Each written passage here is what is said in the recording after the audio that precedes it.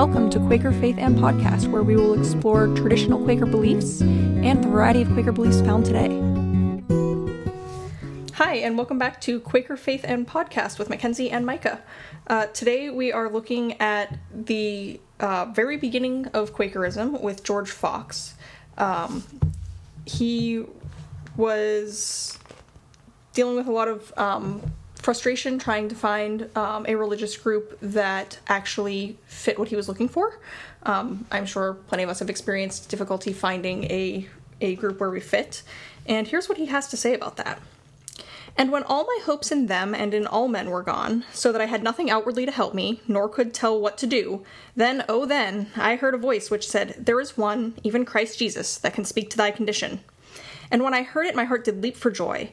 Then the Lord did let me see why there was none upon the earth that could speak to my condition, namely that I might give him all the glory. And this I knew experimentally. And I should note that experimentally means experientially, except that, it's 300 years ago and words changed. So this was, like Mackenzie says, this was a sort of a culminating event for George Fox, because he had been roaming the English countryside trying to find someone or something that could speak to his condition, that could speak to the hunger that he had for truth and righteousness. And finally, when all of his hopes in finding this from people were gone, he'd basically reached a place of despair. He found that the voice of Jesus speaking to him in his experience, saying, there is one, even Christ Jesus, that can speak to your condition. There is one, not one of these teachers who has, went to Oxford or Cambridge or wherever. Right. Not one of these preachers, not one of these communities out here who think they have the answers, but Christ himself can teach you and guide you and lead you. And so that was an epiphany for George Fox, and really was the epiphany that ultimately would ignite the Quaker movement. I think that there are sort of three main ideas in this passage that we're going to want to highlight. One is that this epiphany that George Fox had, it didn't come when he was sort of feeling good and self-satisfied. It came when he was at the end of his rope, like he was in a place of near despair. Right, and we were talking a few episodes ago about the unworthiness stage of the spiritual search. Right. So the second point that's important to note from this passage is that Jesus spoke directly to George Fox's condition.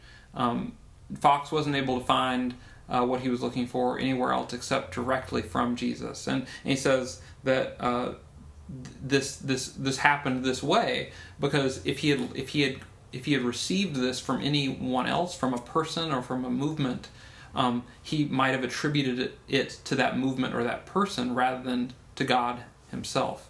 And so it was important that this experience come directly from God. Oh, okay. I never really noticed that before. And so the third thing that we probably want to take from this passage is that for George Fox, and I think for us today, it was that first-hand experience that was so vital. And someone could have come to George Fox, a week earlier and said, you really just need to listen to the voice of Jesus in your heart, and he'll lead you, and it'll be okay. And that would have been meaningless to George Fox because he didn't hear the voice. But when he did hear the voice, that was when the epiphany happened. That was when he realized, yes, this is true. This is for me. And so something that comes out of this passage is the essential nature of first-hand experience of God, and not just sort of having a theoretical idea about God. Wow, which I think a few episodes when we did that episode talking about the unworthiness, etc., spiritual search stuff, we talked about how, in some other denominations, it's common for people to give their testimony and say how God has intervened in their life.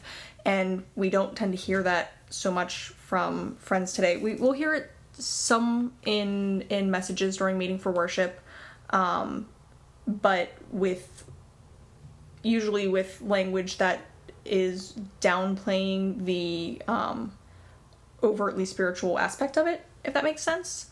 But when you look at George Fox, or when you look at any of the older friends, when you look in their journals, you see this very very overt, very religious language, talking about the struggles they have and just very much putting it out there, which we don't really tend to do so much nowadays. Yeah, well, the early Quakers were wild, and I feel like I probably said this a few times, but I mean, they were sort of, just get in your imagination, whether you've been to sort of a Pentecostal revival type thing or not, just get your imagination of what that might be like, of just a really wild Pentecostal service. Like, that was sort of the vibe with Quakers. There's a Pentecostal church a block from my meeting house. I should go visit. Yeah. Quakers were a pretty out there group, and in fact, expand your mind even from Pentecostals. Now, imagine those Pentecostals evangelize like Hare Krishnas or Jehovah's Witnesses. They're out on the streets telling people to turn to God, and here's how you do it. Quakers were really wild. They were really annoying to most people. And so, like, well, they did get thrown in jail a lot. Right. I think it's easy. I think it's easy for those of us, especially those of us who are involved with Quakers today, to imagine somehow that there's just this line of middle class respectability that goes all the way back to George Fox. And in fact, that just couldn't be further from the truth. The early Quakers were not respectable. They were frequently jailed, and for good reason. They were absolutely inconsiderate of the existing order. And had no use for it. And so, yeah, I just think it can't be emphasized enough, sort of the radical nature of the early Quakers, and frankly, the fact that most of us wouldn't like them if we met them today. Well, okay, tangent though, because the Pentecostal thing, I think it's actually interesting when you look at like how they were back then, right? And then you have the quietist period where Friends really settled down into being not so in your face and not so going out and being Jehovah's Witnesses, and more of silence during meeting for worship, less charismatic fervor, all of that stuff. And when that happens, that's when the actual Pentecostal movement starts up. Is once Quakers quiet down, then the Pentecostal movement starts up, and some of the original Pentecostals were ex-Quakers. And they're even a pacifist. They're even a peace church, just like us. And so I've actually heard it suggested that the Pentecostals and Quakers are actually the same religion, just the extrovert version and the introvert version. It's an Indian and outie. Yes. Yes, the Quakers are introverted Pentecostals. Except I'm really an extrovert. Like, I just randomly talk to people on the metro and stuff. I'm one of those people. So I would say it's more of outgoing versus wallflower, because you put me in a party and I'm up against the wall. There's a lot of people here and I like being around all those people, but I only like talking to one at a time, and I'm definitely not dancing unless it's choreographed. So, some of us experience sort of a dramatic awakening or conversion, but others have a much smoother transition in their faith. And I think about the difference between myself and my wife. My wife, she has just sort of always had a relationship with God since childhood, and there was never really a dramatic rupture or break. There was never a huge conversion experience. She has just kind of grown in her relationship with God as she's grown as a person. Whereas for me, I also had a relationship with God as a child, but that got disrupted, and I had a very tumultuous childhood and adolescence, and fought with God a lot, and for a while didn't believe in God, and wasn't involved in religion for quite a while, and eventually came back. And I did have like specific moments, and there wasn't just one, but there were a couple really big ones. Where I had, sort of a George Fox moment of like, there is one Christ Jesus who can speak to your condition. It's like, I had moments when God just sort of showed up in my life, and it was an explosive moment that really sort of changed the trajectory of my life. And so I wonder why is it that some of us, is just a defect in my personality, could be, but some of us seem to have these sort of, and George Fox certainly did, seem to have these sort of explosive reorienting moments with God, where God, breaks in, and other people, it's just more of a gentle transition. Yeah, it was more the gradual thing. Mm-hmm. Well, another interesting thing is that in the evangelical tradition, it's expected that you're going to have sort of a come to Jesus moment where your life changes. I like how that terminology has also started to how the phrase "come to Jesus" moment is used not only for religion now. Yeah. But there's an expectation in the evangelical community generally that that you know what day you were saved on. Right. And I remember somebody visiting in meeting several years ago who he stood up during meeting, he gave his testimony, and he said, I was saved on such and such date 13 years ago. And we were all like looking at him like, what? Because that's not normal vocabulary among the liberal and programmed Quakers, at least. Did he stick around? No. I think he was just like it's Washington, D.C. I think he was a tourist. Okay. But yeah, that's very... I understand that it is a common thing for evangelicals, and it's still a very odd thing for me. Mm-hmm. Yeah, but to me it's interesting. It's interesting because it's so normative for evangelicalism. But I know, my wife grew up in evangelicalism, and it wasn't her experience. And so I just wonder, in sort of in both camps. I think, in, like, for example, I think in a lot of church circles, like probably in the Roman Catholic tradition, there's not an expectation that there's this sort of like conversion moment. No. You're usually initiated about a month old, or you start the initiation.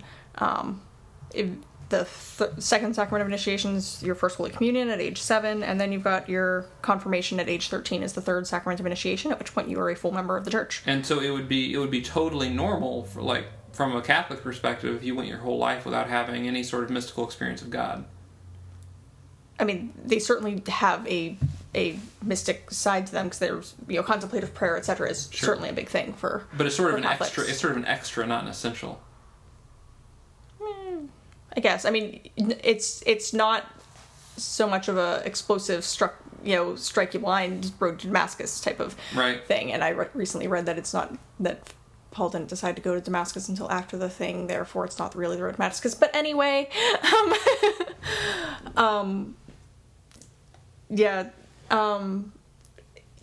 what you said about faith, about your wife, made me think of. Did you ever see the movie Saved?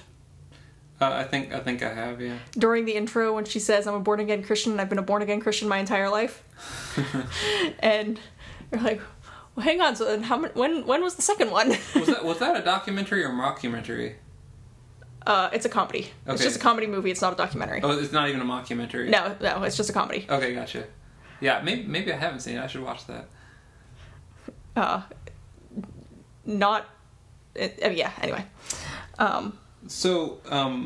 What for those of us who haven't had this sort of Holy Ghost explosion experience of like transformation and conversion at a particular moment, is there value to that narrative? On the one hand, I think that y'all who have the very sudden thing probably have more compelling testimonies to share when telling somebody about, when trying to talk to somebody who is not a believer. But on the other hand, I feel like the gradual thing is, as a testimony, is useful for keeping people who have also done the gradual thing from feeling like left out. Because like if there's that expectation in evangelical culture that of course you're going to have that one sudden thing, and if you're just sitting there waiting and going, why hasn't it happened yet? Right. That, knowing that other people also have the gradual thing is probably very useful. Right. Yeah, I know that at a certain point in my life when I was doing a lot of speaking, sort of in Quaker circles and talking a lot about my faith, I would have people come up to me and say, I really wish I had experiences like yours, but I've really never had that kind of experience. And I think there was sort of a wondering, like, well, does that mean I'm not really like a legit Quaker or a legit Christian because I haven't had this experience? Mm-hmm. And I hope that we can have space for people that have different experiences. I think the critical thing is not so much how did it happen and at what time did it happen and in what way did it happen, but did it happen? Has it happened? Is it happening? Do you have you had that encounter? Are you having that encounter? with Jesus as the one who can speak to your condition? And are you being, sort of drawn out of the faddish and false teachings of the world and taught directly by Jesus? And that I don't think that it requires sort of an on-the-spot conversion experience like some of us have sort of had. But it does require something out of the ordinary in terms of what's expected, by this world, I think. Well, and, I think it's pretty common, at least in Laurel Branch, where we are very, very seeker-friendly, to have people start coming to meeting like I did, without having had any sort of conversion experience beforehand, and stick around, years, and then maybe they do, over the course of time, have a gradual thing, but even then maybe still don't apply the name Jesus or the word Christ to whatever that experience is. I know that some people will stop at just saying the divine. Maybe they were atheists, but now they're saying, okay, there's a divine, something that they have come to believe in. I would say that they've experienced during meeting. I would say though that I don't see the explosive conversion experience versus the gradual. I don't see that as actually being a Christian distinction, in that in terms of identifying as a Christian, because I actually became a liberal Quaker who didn't identify as Christian as the result of an explosive religious experience. Really? Yeah. Oh, I didn't realize that part. So, I very quickly did become a Christian, but I didn't, the day after that experience, I didn't suddenly identify as a Christian. Okay. Right? So, I personally did come to liberal Quakerism as someone who had a powerful, sort of explosive religious experience. Interesting. Okay. I was thinking that the non-theist path was probably more trod by the gradual people, but okay. It could be. That could be. I never identified as a non-theist, but I did not identify as a Christian when I first came to Quakerism. All right. Well, I guess one last thing is there a particular way that you distinguish between having Jesus or the divine, whatever, speak to your condition versus a pang of conscience, something that's do you feel like conviction and having your conscience tweak at you are the same thing, or is there a difference? I don't think it's the same thing, because well, it also sort of depends on what you mean by conscience. But if you mean you feel bad about something, or feel bad about something that it feels like you did something wrong, sometimes I sort of view this as the conscience is something that is formed. It's its natural faculty, like your sense of hearing or sight, and the conscience is formed by experience and by repetition and by habit. And so it is possible to have a conscience that I think actually, the early friends talked about this and talked about how, a Muslim might have a conviction of conscience about not drinking alcohol, but not have a conviction of conscience about having multiple wives, whereas someone in England, a Christian in England, would have a conviction of conscience if they thought about having multiple wives, but they had no problem drinking. Mm-hmm. And sort of pointed to the ability of the conscience to be changed and altered by habit and by culture. So I think the conscience, Quakers have always thought that it's very important to pay attention to your conscience and to not violate your conscience. However, the conscience is distinct from the movement of the Holy Spirit. And so that's something that's tricky for me on a personal level, figuring out when I feel bad about something, is this because of my cultural conditioning, or is this because God doesn't want me involved in this kind of thing? So that I think it's actually really tricky. And I think Quakers like me have often made the mistake of portraying it as being too easy to know, when in fact it often is very mysterious and not always clear. But I think friends' teaching for a long time has been, it's better to err on the side of not violating your conscience. This concludes episode 15 of Quaker Faith and Podcast. We would love to hear from you in the comments on the blog with what your experience was regarding gradual versus explosive, as Micah put it, conversion. Or, are you still in the middle of gradual, or are you still waiting? How's that all going? Also, as mentioned at the end of episode 14, we have added a Patreon account that is in hopes of getting transcription for our episodes so that we can share this with people who are deaf and hard of hearing, rather than have them be left out of the party. So we would love it if you would support that. You can find us on the web, quakerpodcast.org, facebook.com/quakerpodcast, twitter.com/quakerpodcast, and as mentioned, patreon.com/quakerpodcast. We've made it nice and easy. They all match.